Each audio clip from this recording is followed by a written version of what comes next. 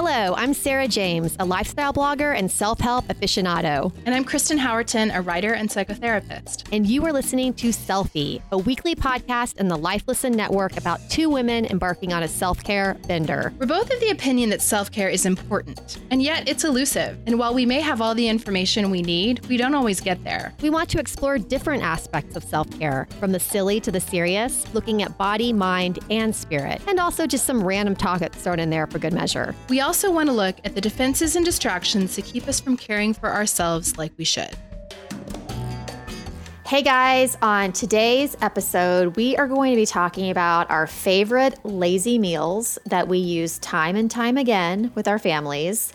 And we will also be interviewing Janine Harvey and Isabel Kallman, who have started a new website called Feed Our Democracy. And it is so awesome. We can't wait to tell you all about it. It is. It's really important stuff. And so we hope you guys will listen all the way through to that interview. But first, Sarah, how has your week been going? Oh, I don't even know. March is killing me. It killed me. And April's not much better. And I don't know. I don't even know what to say. It's so busy. I'm in the thick of the school stuff. I feel like kind of ramps up in these last couple of months. You know, we end school a lot earlier than California schools end. So, I mean, we've already done spring break. I mean, we're in the home stretch of the year. And I feel like there's just so much going on with my kids. We're having the mad rush of why does this have to happen so early? But I feel like all the talk with the moms right now is what summer camps are your kids doing? What summer camps? So it's just like that drill of finding summer camps almost every week for our kids because I have to work. And, what about you? Well, it's interesting. Actually, I want to come back to the summer camp thing. Oh, let's talk about it. A big one.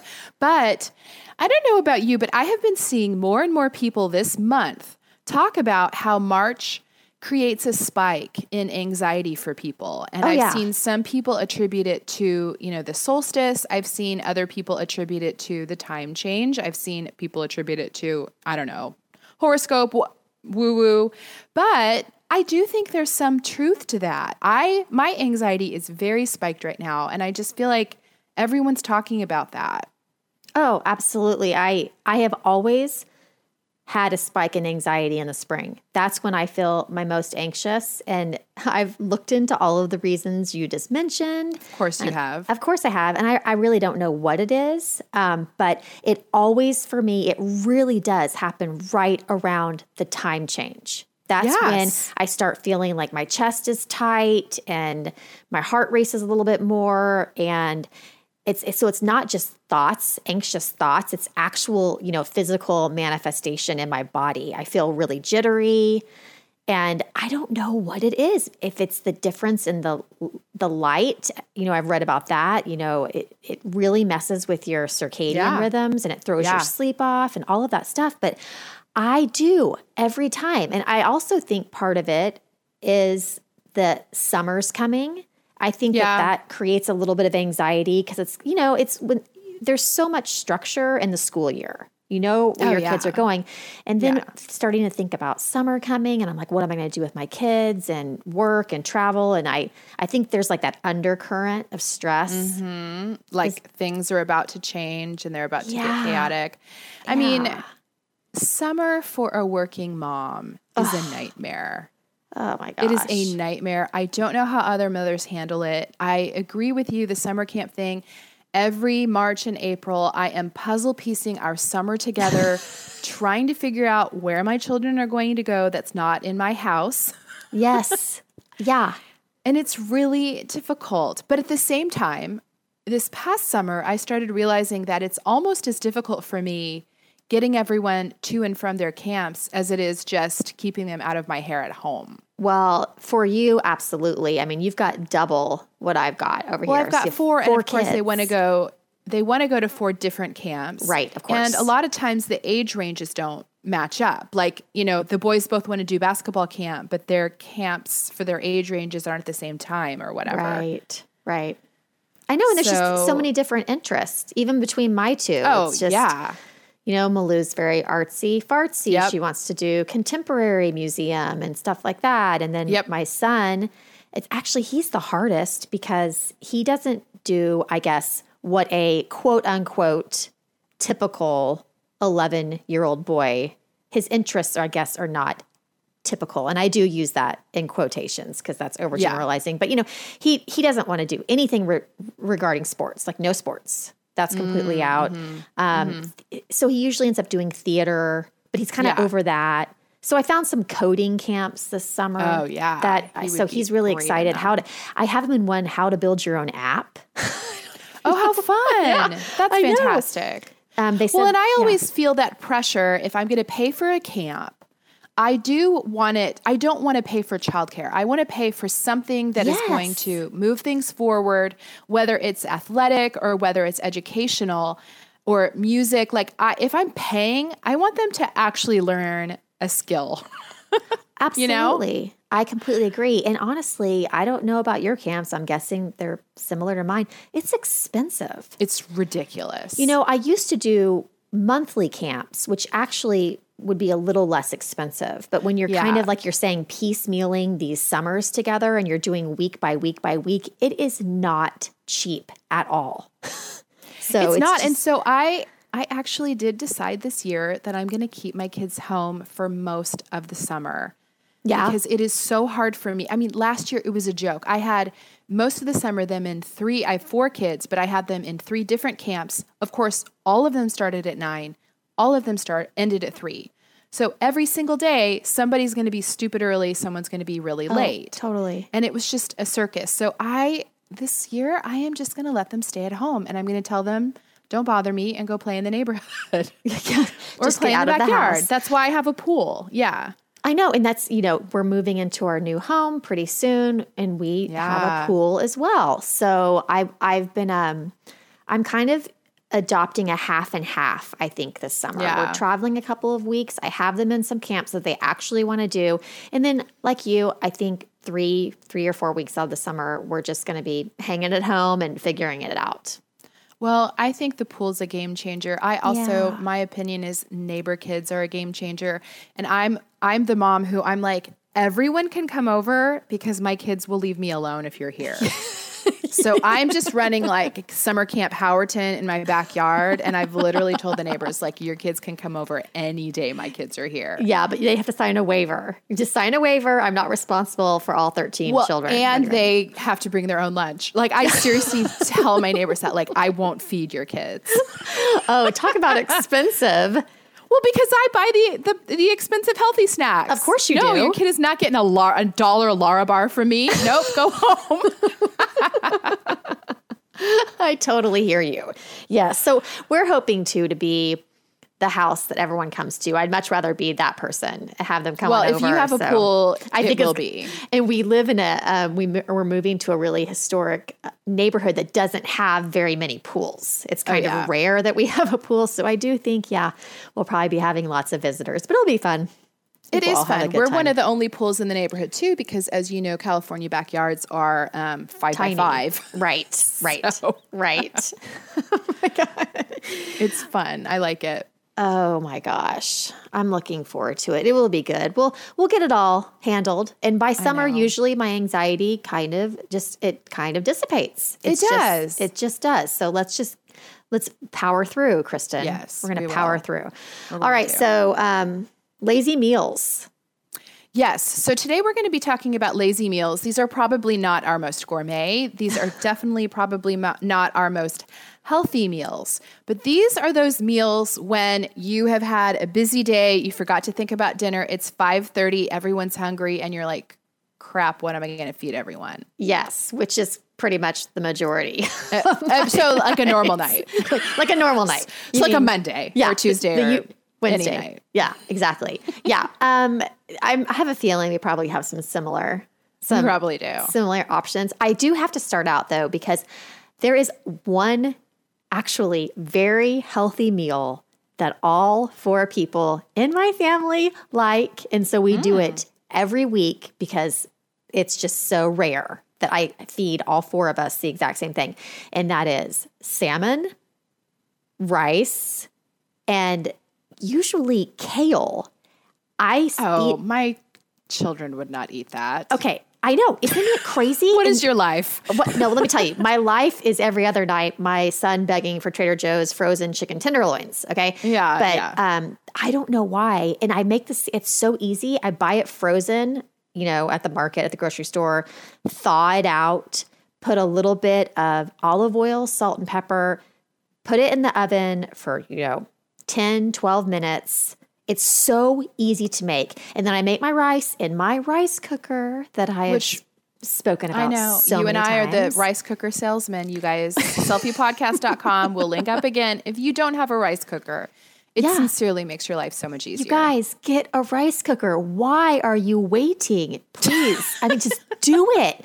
So we make our rice, and usually with the salmon, we usually do this like cilantro, lime, salt rice thing, but with the salmon we don't. We just do a little bit of butter, a little bit of salt. And then the kale, I like to eat it sauteed, but I'll usually make kale chips, which is the only green thing my son will eat. And I'm not lying. He will not eat anything else that's green. But for some reason, I make them so salty. So he probably is ingesting about 2,000 milligrams of sodium every time because I just But there was a little piece of kale underneath the salt right. somewhere. Exactly. But he eats it. We eat it. It's miraculous to me. So of course I'm making that every week. Kale chips, I think they're hard. I'm so surprised that you put kale chips on your lazy meal because I think they're kind of hard. What?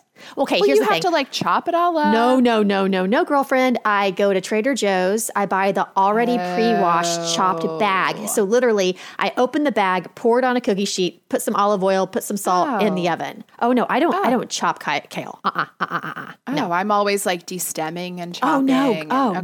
No. Buy it pre-packaged, chopped up. Trader Joe's once again to the rescue. Always. Yeah. I know. I feel like this episode should just be Trader Joe's. That's our lazy meals. Things from Trader Joe's. It's Selfie, episode 28. Trader Joe's and rice cookers, part 8. I know. Okay, so what's your big one? Well, speaking of Trader Joe's, for sure my very laziest meal is the turkey meatballs from Trader Joe's, the teriyaki sauce from Trader Joe's. It's their knockoff of soyaki, the soy vey. Have you had that? Yeah. With all the sesame seeds in it. I love the sesame seeds. And then rice. Now, if I'm being extremely lazy, I'll do the frozen rice from Trader Joe's. But it is so much cheaper and so much better to do it in the rice cooker. But so I throw the turkey meatballs into my big Dutch oven thing. Pour the teriyaki sauce all over the meatballs, heat it up. It takes 15 minutes, and then I serve it over rice. So teriyaki meatballs and rice. That sounds delicious. It's great. Everyone likes it. Now, see, my children are more on a beige diet. Yes. Well, no, I know all about that as well with the oldest. Actually, I must clarify. 2 of my children are totally adventurous eaters. My that boys is so will true. Eat Can anything. they? Yeah. They will eat anything. And Jafta. Jafta's your foodie. Oh, Jafta. My son Jafta has a hashtag on Instagram. Hashtag foodie Jafta because he eats crazy things and always has. But my girls are just the super pickiest. In fact, even this meal, I have to set aside their meatballs because they don't want sauce touching it. Oh, you have the touching issue. Now, yeah, I don't have that much of a problem with that anymore, but I did for a while. But I will say the turkey meatball thing from Trader Joe's, that's another one of my meals. I make spaghetti and meatballs. So once again, open up the package of frozen turkey meatballs, pour it into the pan, take a jar of marinara, pour it over the meatballs, let that heat up for 20 minutes, and then just make my favorite gluten-free pasta noodles, which are, once again, from Trader Joe's. I mean, what? Do I work for this place? I am telling you. But seriously, I've tried them all, and I think it's brown quinoa pasta. The little, they do little twirlies, the spirals. They have the penne. And they have penne. I love all of those. So we do that. And then the kicker, so basically this entire meal besides the pasta is frozen in the jar of marinara. But the frozen turkey meatballs, have you ever had their garlic naan? Oh, it's why gluten was made. It's so delicious. Oh, so we why always, God gave us gluten for garlic naan. It is totally. We have that. We always eat the garlic naan with the spaghetti meatballs. I don't eat it because of the gluten, and I just sit there and cry silent tears while they're all enjoying it. You know, this does make me think we should do an episode on the best gluten-free pastas and substitutes, because you and I are both gluten-free. Yeah, that's a good idea. But the meal that you just described, I actually do that all the time as well. Same thing. Super easy. Well, and I feel like there is something about frozen foods. I mean, you can keep them a little longer, you know, and so when I go to Trader Joe's, I do stock up on those meatballs because they are an easy thing to pull out. They certainly are. And I don't do just the turkey. I buy the beef meatballs as well. Yeah, I do too. Just kind of switch it up. Well, keep talking about Trader Joe's, but they have smaller beef meatballs. They're called party size. Oh, bought those. And they heat up even faster. They do, but I don't like the texture as much as the big ones. Have you ever gotten I actually agree. Sometimes they're a little mushy. Because you know me, I heat them up in the sauce. Same. So, yeah. And I feel like when they're smaller, they kind of become super mushy. Or it's yes, that is favorite. true. That is true. And I also have to say, I think we actually mentioned this in the episode we talked about the pressure cooker. Meatballs in the pressure cooker are no bueno. Oh my God. I bet you they're just like beef jerky. Well, they absorb all of the sauce, so they double in size. And so all that teriyaki sauce is inside the meatball, and they're like giant meatballs. It's super weird. Oh, that is really weird. Yeah, so you want to just do those on the skillet, old school style. Okay. That very good information. Thank you. Not that I've even pulled the pressure cooker out since last time we talked about it. I know, I haven't either. All right, another simple frozen thing that I always have in the freezer is just gluten-free chicken tenders and French fries. Holla. You open the bags with scissors, you dump them on a cookie sheet, you stick them in the oven, and everyone's happy. And if it's a special night, you'll go all out and do the tater tots. I knew you were going to say that. Mama likes her tater tots. Let me tell you, I will use the entire bag, and I'll probably eat 70% of them. I'm like, here you go. Sure. Here's 3 for you and 3 for you, and 78 for me. Oh, I try to act like the chicken tenders and French fries meals is a treat for the kids when I'm like secretly like warming my hands up. So where do you get the gluten-free chicken tenders? I get those at Sprouts. Do you know who makes the brand? I'm still on the lookout for a good one. I can't think of it right now, of course, but I'm going to research it and I'll link it up on Selfie Podcast. Okay. Because I also get some French fries from Sprouts that are like all natural, olive oil. So it doesn't feel like it's that unhealthy. It doesn't feel like it's that unhealthy, but it is. It kind of is. But it's olive oil, so it doesn't count. You're cooking it in the oven and not in a deep fryer. In a deep fryer. Like I would used to eat mine as a child. Okay, so, and taco night. We always have a taco night because everyone's happy and they can make their own tacos or burritos. But I have to say, I usually do both beef and chicken because my son really likes ground beef. So I'll usually do ground beef. But the chicken I do is in my slow cooker. I just throw a whole bunch of thighs in the morning. And then I have found the best marinade that's already pre-made and in a package. And all you have to do is open it and pour it in. And that is by Frontera. You can get it at Sprouts, Whole Foods, pretty much every place I go, I see them. You know that Rick Bayless, he's that chef. He's actually he's actually from Oklahoma originally. So he has a Mexican restaurant, like authentic Mexican restaurant in Chicago. I believe it's called Frontera. I think so. Anyway, so they're in the marinade section of the store, and he has all different kinds, and they're all basically enchilada sauces, but they have this one that is the chicken marinade, which is garlic, cilantro, olive oil, and a little bit of lime. And it's just the brightest, tangiest flavor. So I put my chicken thighs in there, open one package of that marinade, pour it all over the top, stick it in there, turn it on. And then 7 hours later, voila, You have the most delicious chicken. Those marinades, I buy them in bulk. I love them. Okay, I'm going to have to find these because I am all about the dump into the crock pot, set it and forget it thing. Oh, girl, yeah.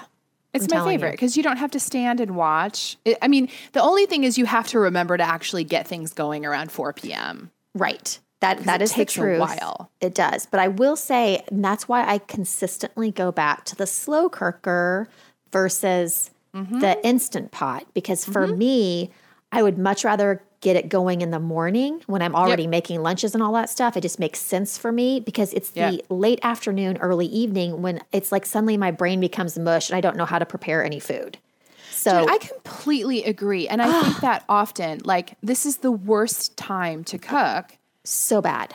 And the days that I'm ahead of myself by either preparing something, you know, like I made a chili the other night, like after the kids went to bed, and then I just get to pull that out and heat it up. It's like the best when you don't have to do anything at 4 or 5. That's pretty much my dream. I know. It's my dream. I got to get on that more because I was on that tip for a while.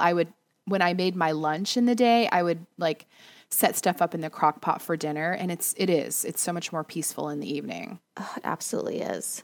Crock pot for the win. Okay, I found the chicken nuggets that we buy. Okay. It's Applegate. Oh, I love Applegate. Yeah, they're really good. Okay. Now, the bummer is they're really expensive. Yeah. I mean, they're like triple the price of just, Target brand chicken nuggets. But I am also going to, on selfiepodcast.com, link up to a recipe that I use to make my own chicken nuggets that are gluten-free. Oh, that sounds way too involved. Oh, listen, no, you're so wrong. Listen, it's the easiest thing. Okay. It is almond meal, cumin, coriander, and salt. You mix all those things together. You dredge the chicken through it. You saute it in a little olive oil. And it really does get a nice little breading on there. And it's so easy that my kids know how to make these. Do you dredge the chicken in the egg in between? Nope. Oh, no. No. So it just sticks on it. It just sticks on. Mm-hmm. And how do you cook it? I'm sorry, I didn't. In olive oil. Just saute in olive oil. Oh. And it really does get a nice brown. I mean, it's not crispy. Right. But the taste is really good. I love cumin. I know. And coriander. I know. Together, so yummy. Okay. I might do that on It's one of not those too nights when I have energy at 6:00. Which is never, by the way. I know. Yes. That is not a lazy meal, but it's a much cheaper option if you need gluten-free. Yeah, that's great. Nuggets. That's great. Okay, here's another thing I do, and this is going to take me back to my Cincinnati roots because I went to college in Cincinnati, and there's a restaurant there called Skyline Chili. Have you ever been to a Skyline? I haven't. Well, Skyline serves their chili over spaghetti, which I know sounds weird to a lot of people, but it's actually super delicious. So I will make spaghetti, and then I will put Hormel's turkey chili on top as the sauce. So it's right out of a can. And then you cover it in cheddar cheese. Well, that just sounds delicious. I know. It's super good. And the great thing about this one is both spaghetti and turkey chili are shelf stable. So if you keep those on hand, even if you haven't gone grocery shopping in a while, that's just an easy one to pull out of the pantry. That is so good. And I will say there are people, I've had chili on noodles before. There was a restaurant, I guess, when my parents were growing up and they both went to the University of Oklahoma. It was called a Dinko Darling. I think the restaurant might have been called Dinko's. I don't know. They've continued on this tradition for us children, but it was noodles, chili, cheese, and then, because it's Oklahoma, a big old fried egg on top. I don't know about that. I like fried eggs on food, on Brussels sprouts. I'm not sure about spaghetti and chili. I don't like it. I just the yolk on the chili. It just no, thank you. Shut it down. Disapprove. Shut it down. Yeah. I disapprove. Well, Skyline, they serve it with a mound of shredded cheddar cheese, like as big as the chili and pasta. It's like half cheese. Oh my God. And then onions all over the top. It is really delicious. Oh, I want to eat that right now. I'm so hungry. In fact, my stomach's growling and I'm like, is my mic picking this up? Because it's really loud right now. I know. I feel like I always do this when we talk about food. I have not eaten breakfast. Well, yeah. And I feel like we've been talking about food a lot lately. Is that just me? I know. We have. Yeah, we have. We kind of have. It's important. Okay, then fine. We can move on then. Let's move on. All right. Let's move on. All right. We're going to take a quick segue to talk about a sponsor that helps with a common problem, which is what to do with all of those digital photos that you never actually print. I have so many digital photos. Oh, well, we all do. I have like a literal laptop graveyard full of old photos. Yeah, hard drives full. I know. It's a really common problem, you know. Totally is. A lot of us struggle with printing those best photos. Yes. So here's the cool thing. For those favorite photos that you have, you know, the ones you actually want to see and not are like lost somewhere on your laptop, you guys have got to check out Canvas People. At Canvas People, you can print out your favorite photos on canvas, and they're really, really unique and beautiful prints. I've used them as gifts for my grandparents over the holidays. I did too. Yeah, I bought canvas prints for my own parents, and then I actually bought them for friends. I just stole people's photos from their Facebook page. That's so smart. Oh my gosh. Well, who doesn't love a printed photo? I mean, it's the perfect gift for anyone. It's perfect. Everyone loves them. And I will say that the prints are like pieces of art. They're super minimal, very clean lines, so they look great anywhere. Yeah. And we have a really great offer from them today. You can get an 11 by 14 Canvas People print for free. It's a $69.99 value, and all you do is pay the shipping and handling. That's so good. It is so good. Whoa. I did this. I did this myself. So for you to get your own 11 by 14 Canvas People print for free, just visit canvaspeople.com, upload your photo, and enter the special code, Selfie. And this is a special limited time offer. So go to canvaspeople.com today, use the code Selfie when you're checking out, and get a free print. All right. Well, we have a really great interview coming up. It is with Janine Harvey and Isabel Coleman. I met Janine when I was an ambassador for the One campaign. She worked there for a long time. Isabel is a fellow blogger. She is the founder and editor of Alpha Mom. And they're also just go-getter, hard-hitting, powerful women with a passion for social good, and they have partnered together with something that's really exciting. I love these two women. We've known them for quite a while, and they have started a new website called feedourdemocracy.com.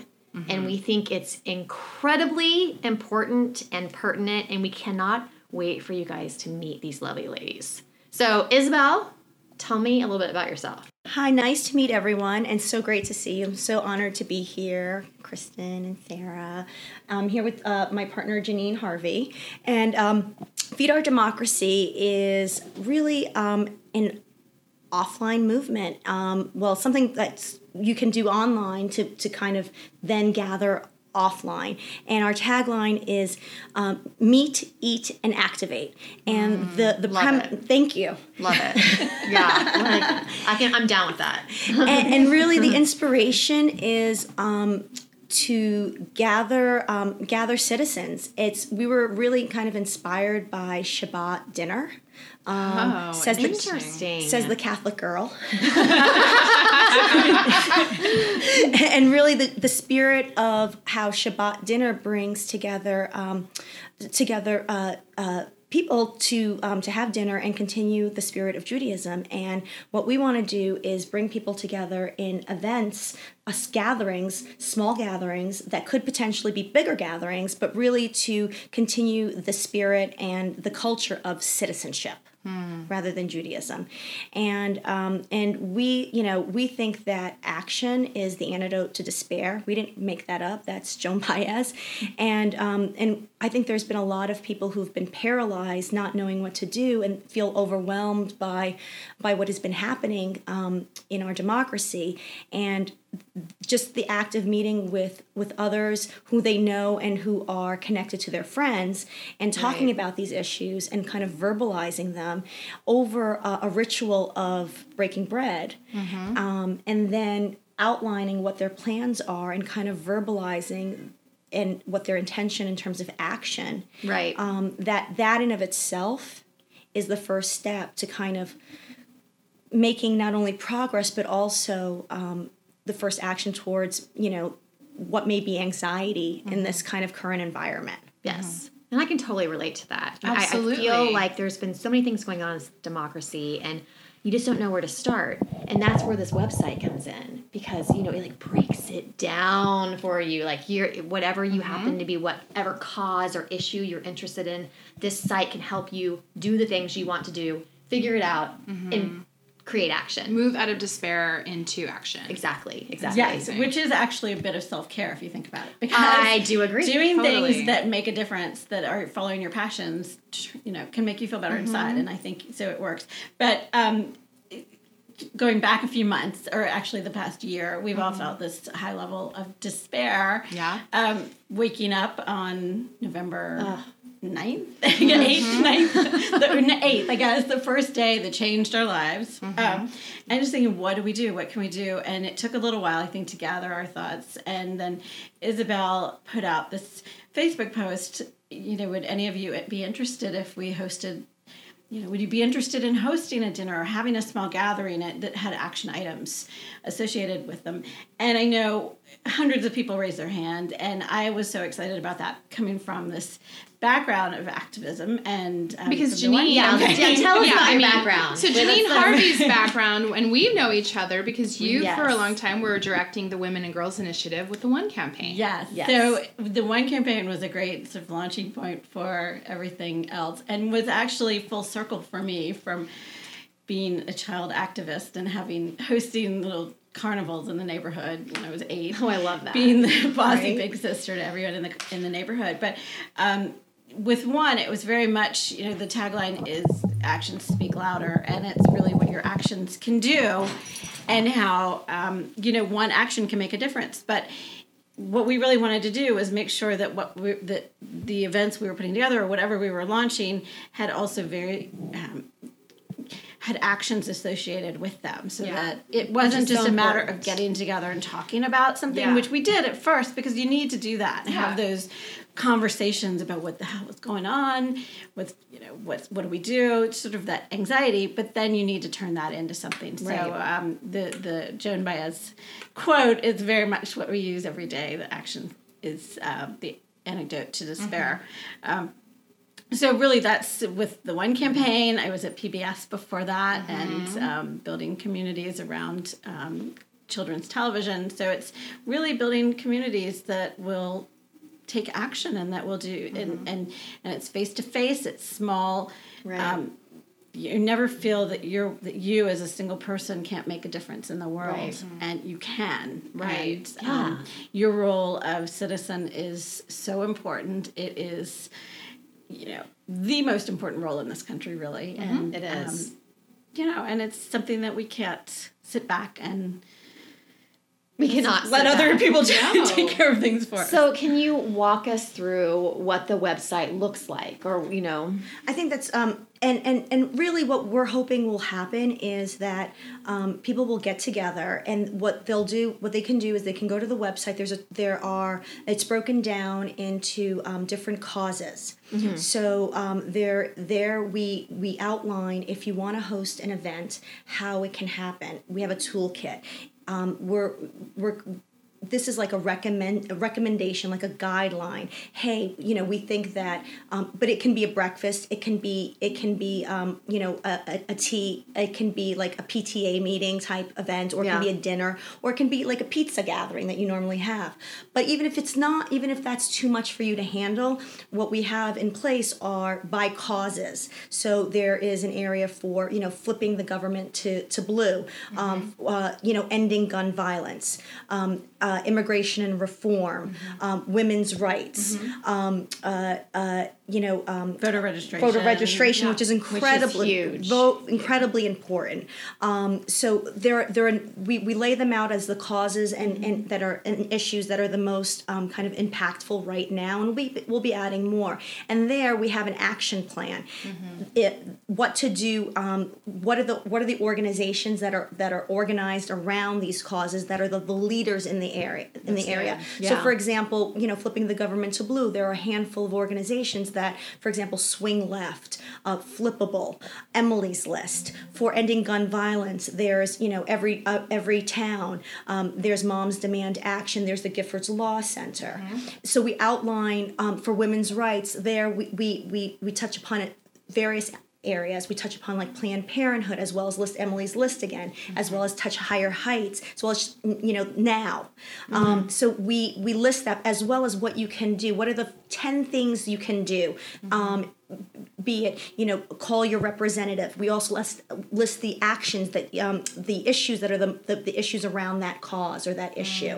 What are the hot button issues, so that you can educate yourself. And the pages are only 2 to 3 pages long with all of the information that you need, which is fantastic. Yeah. And really, we're not trying to reinvent the wheel either. What we're trying to do is really kind of point people, simplify it for people that feel completely inundated with too much information. Because there's wonderful resources. There are a lot of people going in the same direction. Yeah. It's called like a wave. And if we all move a little bit together, it doesn't feel, we can move that big rock. Yes. And that's really what the goal is. And really we can't take it all upon ourselves. I do therapy and I because I deal with anxiety, and one thing that I've learned is that when you have an anxiety, just having and knowing what the next step and writing down what that individual next step is in of itself is how you take care of it. And it could just be one thing. It doesn't have to be huge. It's breaking things down into manageable pieces. I think that's really important, because I think people do feel that overwhelm of despair, and then they go, it's just too much. I can't even deal, so I'm not going to do anything. Right. And what I really appreciate about the way you've broken it down is that, people can just decide to drill into one issue. They may decide, the issue that really speaks to my heart is gun violence. Or they might decide the issue that speaks to my heart is immigration. And it's okay to give yourself permission to do one thing. Yes. Because we can all plow one field at a time. We can't plow the entire country. But I really like that you aren't prioritizing one thing over another. You're allowing people to come to the site and to say, this is the thing that I want to dive into. And you're like, great, here's how you do it. Exactly. And let's not reinvent the wheel either. Yeah, Here are all these wonderful resources that exist and these Yeah. wonderful organizations that are doing it as well. And you should go to them and you should take advantage of the tools that they already have. Right. And the really heartening thing that Janine and I have learned, and our other partner Nancy, who's not here today because she's in New York, the thing that we've learned is that these organizations are talking to each other and they're really kind of collaborating. I think because they recognize we're all in this together and we all have the same end goal. Right. We all want to preserve our democratic ideals. Right.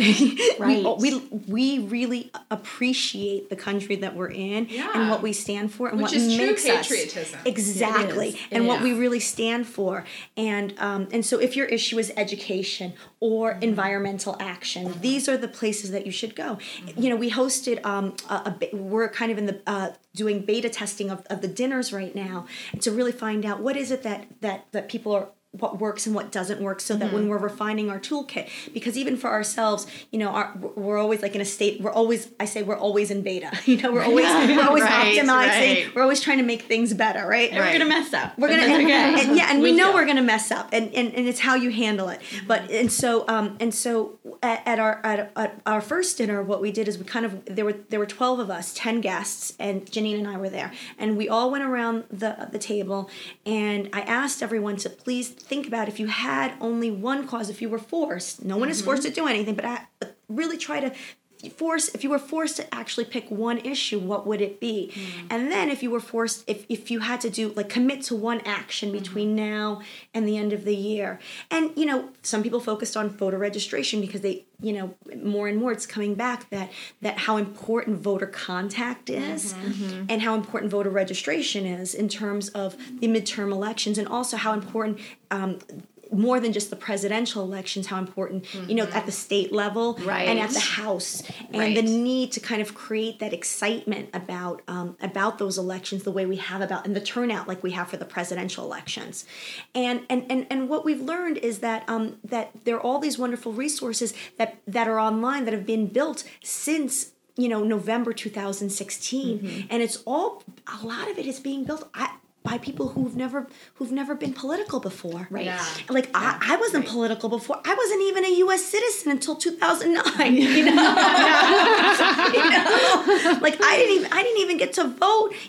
Until I actually submitted my my naturalization papers the day Barack Obama was sworn in as president. So wow. Oh, wow. That was the day that, I was so inspired by him that I submitted my naturalization papers. So and it just showed, but I did it because I recognized that day that voting is more than a right. It's an absolute privilege. Yeah. Yes. It absolutely is. And one that many people don't have. Right. And I think it's really easy to lose perspective of that when you've lived in the U.S. your entire life. Oh, yeah. But this is a big deal, and we're squandering it. Yeah. And so it's so really what we try to do is really highlight all of these organizations. Like we've been at this conference, and one of the things that we were like, okay, we're at a conference that has just the past couple of days that has 600 women. Wouldn't it be great to talk about voter registration and do a voter registration drive? The good news is that here at the conference that we were at, there were most women were already registered to vote, but they came to us, and there was a woman who is considering throwing her hat in for judgeship in a southwest state, and she was asking us, she came to talk to us, and we were telling her about some organizations that she had never heard of, and these are new organizations. So and there was another woman who stopped by who was asking about she has retail shops, and so she wanted to know about how she could do a voter registration outside of her retail shops. Right. So the League of Women Voters does that. And that's the important part, is really the education part, and also creating the excitement about citizenship. That's what we want to do. We want to create excitement and get back to the culture of citizenship. I love that. Yeah. Me too. And Kristen, you raised something really important, I think, a couple minutes ago with kind of finding that one issue that you're most important about, because don't you feel like the past year you've just been ricocheting all over the place, over the oh my place. gosh, I have to do this, and I have to do this action for this, and I have to do this, and you're all over the place, and it's hard. It's meant to confuse, I think, and it's too much. So think about information. one thing. What are you most important about? What is it? Totally. And then you just focus on that. And it simplifies it so much. Yeah, and I think it's hard because, for those of us who are politically active, there is that feeling of like, if I'm not doing everything, then it's not good enough. But then when you feel that paralysis, you just do nothing. Right. And it's okay if you go, you know what, I'm going to leave this topic to my friends who are really passionate about it, and I'm going to forge ahead in this instead. Yeah. I think that's okay. And I like that your website, not only are you picking the cause that's the most important to you, but then you guys break it down even more into actionable steps. So, I mean, it's drilled down so much that I feel like any person that goes to this website could be like, okay, I have one step, one thing I can do next, and it's right here in front of me, and I can do this. Because even just talking about one issue, gun violence, that's still huge. Right. On a federal level, state level, it's a huge issue. But the way that you break it down is just so on point. Oh my gosh, there's so much. So much. There's so much. Gosh, these teens are doing amazing, and oh my God, thank God for it. Just makes you realize that you have a voice. You know there are things we can do. There was an example that we heard a couple of weeks ago at an event that we went to for Swing Left. That's so important, I think, also playing into what we're trying to do, which is the face-to-face contact and the relationships, and how, you know, that is really the way to make things happen and to make change. And the example that the woman in the room was telling us about was when she worked on I think it was Obama's first campaign in 2008. Yeah. And she was sent to a small town in the southwest, completely red town, 300 population in this town, and she made it her goal to speak to every single person in this town. Wow. And it was amazing. One that turned blue in the election. This one town. And so, not that, you know, we're trying to just say, or it has to turn blue. I mean, it's picking your issue, but then having that one-on-one conversation with people. And so our, you know, events, you're also breaking out of your social bubble a little bit. Yes. This, you know, where we suggest having 2 hosts, each person inviting 5 people who have not met each other. So you're expanding your social circle, but you're also getting actions done, and you're getting to know each other better, and then those people will go out. And so it is that sort of, you know, ripple effect, and it's building slowly and surely. And it's about, you know, because what we wanted to do is make sure, you know, we know that one of the things that obviously the big learnings that came out of the election, the most recent presidential election, is how much we were in our social silos. Yeah. Yes. And I'm not saying that events like this will get you out of them necessarily, but I do think it's important to kind of to try to expand our circles and have conversations with people that we don't know. Yes. And understand how this happened. Yeah, and so, you know, if you're having an event, obviously, you know, people have different levels of tolerance of wanting to invite, you know, people that they don't know. But if you invite someone who's a friend of a friend, then, you know, you have a connection to them. So that's kind of like the model that we're working under. You co-host, and but at least you're getting to meet people that you don't know. Right. But is still connected to a friend, right? And maybe it's still 1 or 2 people removed from you at least, and in that way, you're getting a little bit more kind of a perspective away from yourself, and so anyway, and that allows people to kind of branch out. Yeah, and also brings again, you're discussing topics face to face. Yeah, which is so important. It is. I mean, I just think we all get into the political discourse on Facebook and on Instagram. Not that there's anything wrong with that, but, you know, there is a layer of removal from relationship in that, and I think that face-to-face is really valuable. I think so too, and I think that face-to-face, we need to get better at doing and discussing these things face-to-face. I think, unfortunately, we were all raised under saying, like, you're not supposed to talk about religion or politics at the table. Oh, yeah. And that's like, that was a mistake. Yeah. That was like a mistake. I think we were supposed to talk. And luckily, I feel like as the generations have passed, that's really lessened. But, you know, we're here in our 40s, and, you know, that was like, you don't talk about that. You just don't talk about that. You're supposed to be nice and cordial. Exactly. But the truth is we should be having hard conversations. Oh, absolutely. Because from having harder conversations, that's where relationships get stronger, and you get better at being authentic, and not and I want to say intimate, but not intimate in like a lovey-dovey way, but intimate in a friendship way.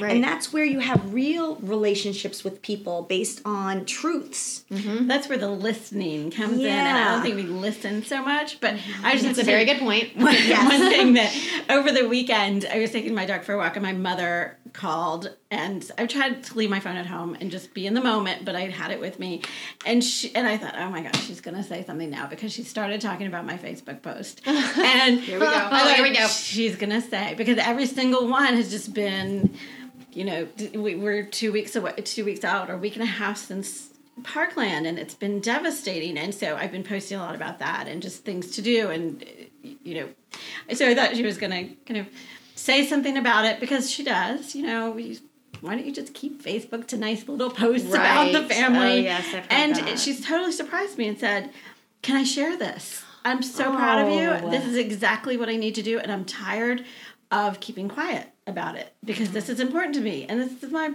mom, I love who has been very she's lovely and wonderful and beautiful and brilliant, and, but you don't talk about those things. Right. You just don't talk about it. So I think people are starting to feel. I mean, don't you feel it? I feel Yes. that all around. Even my parents, same way. It's just It's pretty awesome. people are being moved to take action because we cannot. We can't be complacent. We can't be complacent. No. Things are not looking great. People, we're seeing, what happens. This is not. This is about, yes, and I don't know, but we started out calling this resistance dinners and changed it because we decided we aren't about resisting right now. We're really about protecting our democracy and being a part of, this is something positive and moving forward, and we can't look at it as resistance. We're not in a negative mode right now. I know that we are trying to take actions, but they are to protect the democracy. We really spent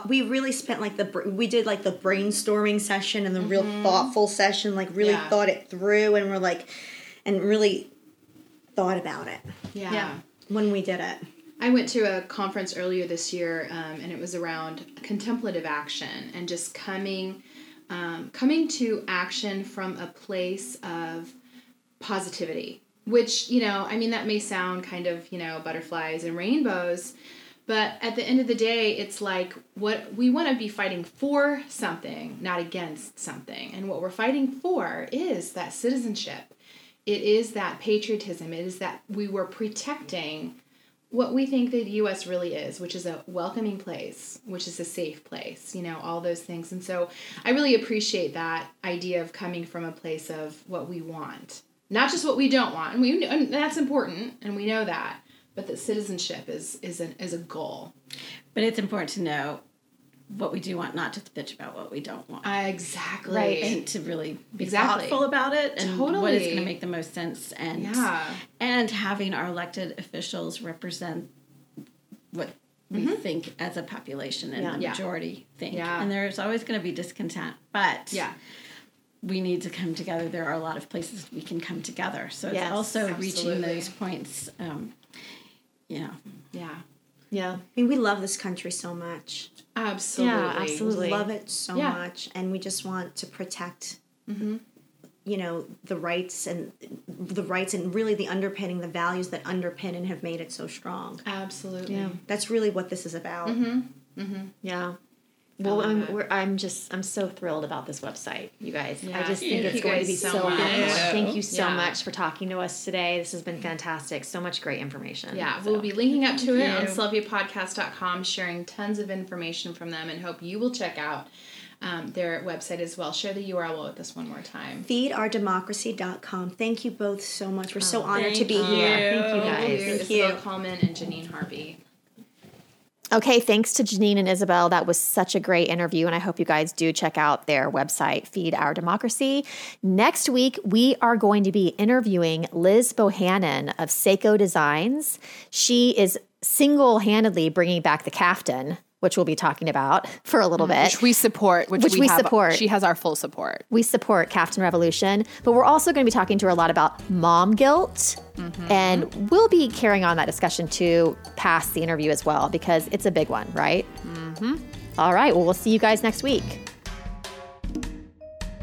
Thanks for joining us. Continue the selfie conversation with us on Instagram at Selfie Podcast and on Facebook at facebook.com/Selfie Podcast. You can also visit our website to check out the resources we've talked about in each episode at selfiepodcast.com. Make sure to subscribe to Selfie on iTunes so that you can catch up with us next week. A huge thanks to Shepherd Audio for our intro music. Take care.